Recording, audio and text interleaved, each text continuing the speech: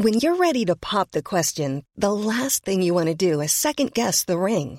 At BlueNile.com, you can design a one-of-a-kind ring with the ease and convenience of shopping online. Choose your diamond and setting. When you find the one, you'll get it delivered right to your door. Go to BlueNile.com and use promo code LISTEN to get $50 off your purchase of $500 or more. That's code LISTEN at BlueNile.com for $50 off your purchase. BlueNile.com, code LISTEN. Planning for your next trip? Elevate your travel style with Quince. Quince has all the jet-setting essentials you'll want for your next getaway, like European linen, premium luggage options, buttery soft Italian leather bags, and so much more. And is all priced at 50 to 80% less than similar brands. Plus, Quince only works with factories that use safe and ethical manufacturing practices. Pack your bags with high-quality essentials you'll be wearing for vacations to come with Quince. Go to quince.com/pack for free shipping and 365-day returns.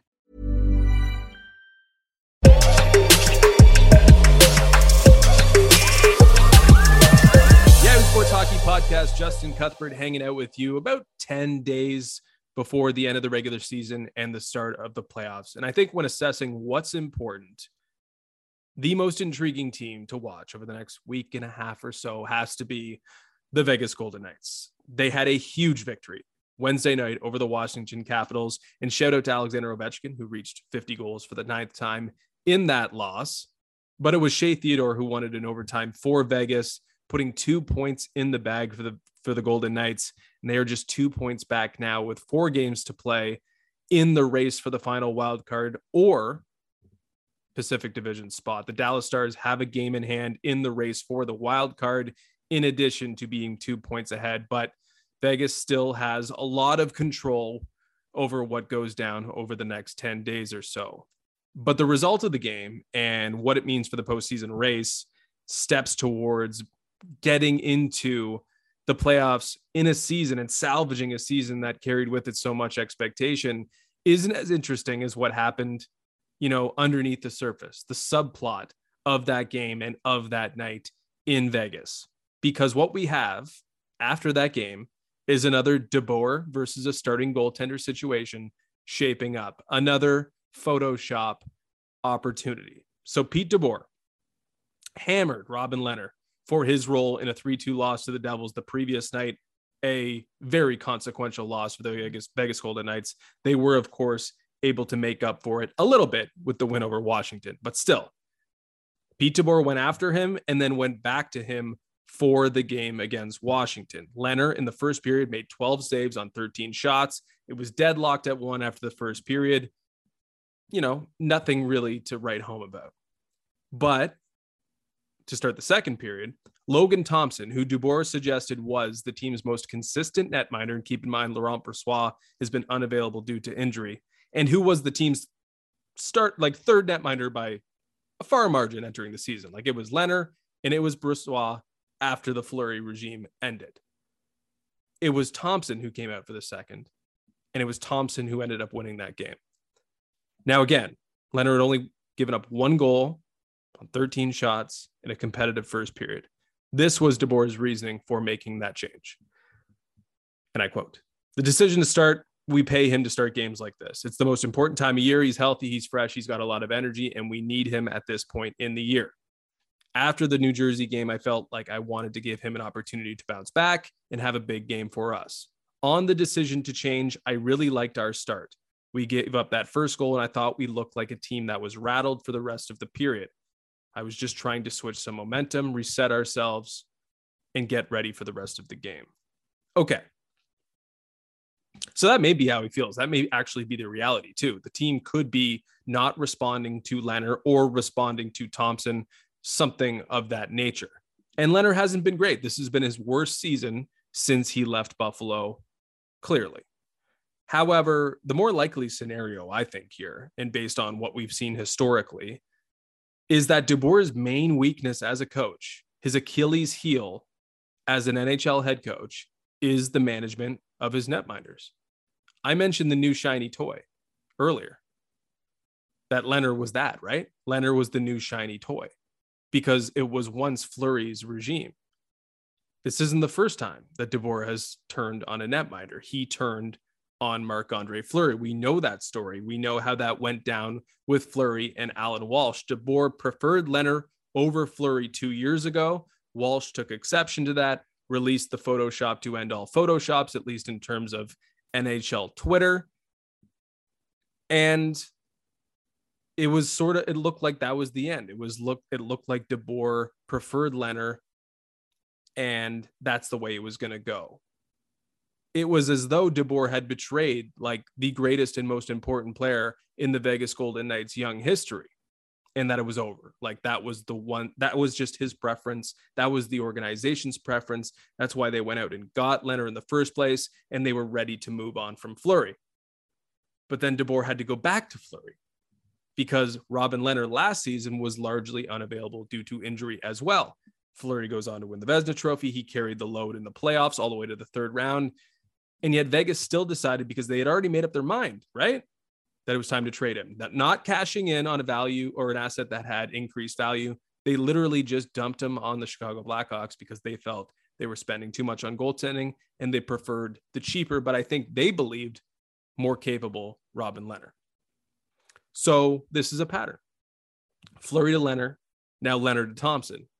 DeBoer has been far too quick to blame issues and disappointments that the organization and team has suffered on his netminders since he ironically became the shiny new toy himself when management chose him over Gerard Gallant, despite all the success that Gerard Gallant had with the original Misfits, going to the Stanley Cup final in year one and having success after that. The thing is, though, despite what DeBoer might believe to be true, the level of ability from from Fleury to Lehner to Thompson, it decreases with every reflexive decision he's made as he seems to outsmart himself. It is possible that Thompson is the best option, but he doesn't have the same ceiling. And can Thompson help Vegas accomplish its ultimate goal here in this season that carried with it so much importance, as I mentioned, eyes on winning the Stanley Cup? I don't think so. Lehner could maybe do that if he was at the peak of his powers. Suddenly it's become about the bare minimum, making the playoffs, when it's never been about the bare minimum, ever, in Vegas. Elsewhere, has Auston Matthews left the door open here on the MVP discussion, or more specifically, have the Maple Leafs left the door that open? Matthews will sit out a third straight game Thursday in Tampa. He'll have gone since his last goal about 2 weeks if he gets in the lineup and he scores in his next game.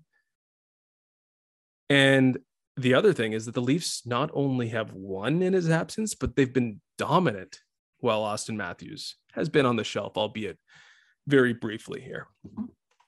He's still the overwhelming favorite to win the Hart Trophy, but it doesn't seem like that's a lock in it anymore. So who could come in and take advantage if Matthews indeed sits longer than 3 games, 4 or 5, maybe through the rest of the regular season? Who could take advantage? Well, Connor McDavid is considered second right now, at least in the odds. And the thing about that, though, is that the Oilers are winning right now and playing exceptional hockey, but they've been doing so without McDavid being completely out of his mind. I think he's he's got 5 points in his last 5 games and has been very good, but it hasn't been all Connor McDavid in this late season resurgence for Edmonton.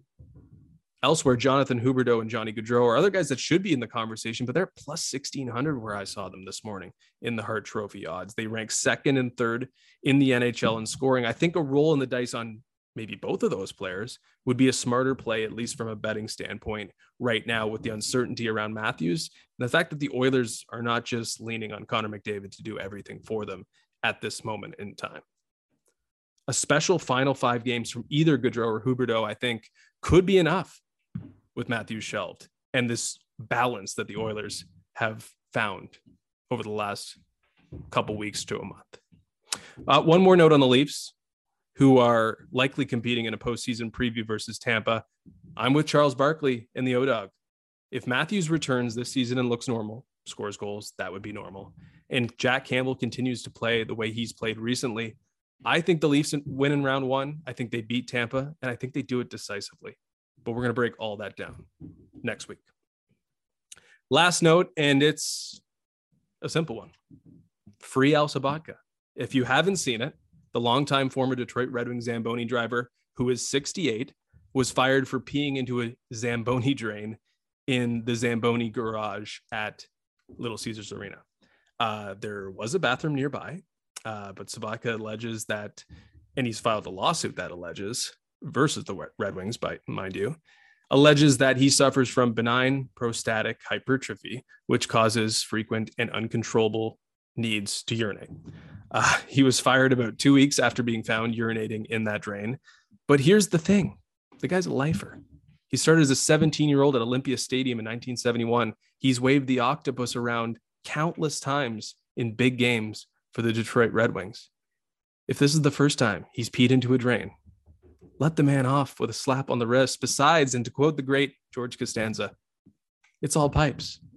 That's it for today. Playoffs around the corner. Thank goodness. Planning for your next trip? Elevate your travel style with Quince. Quince has all the jet-setting essentials you'll want for your next getaway, like European linen, premium luggage options, buttery soft Italian leather bags, and so much more. And is all priced at 50 to 80% less than similar brands.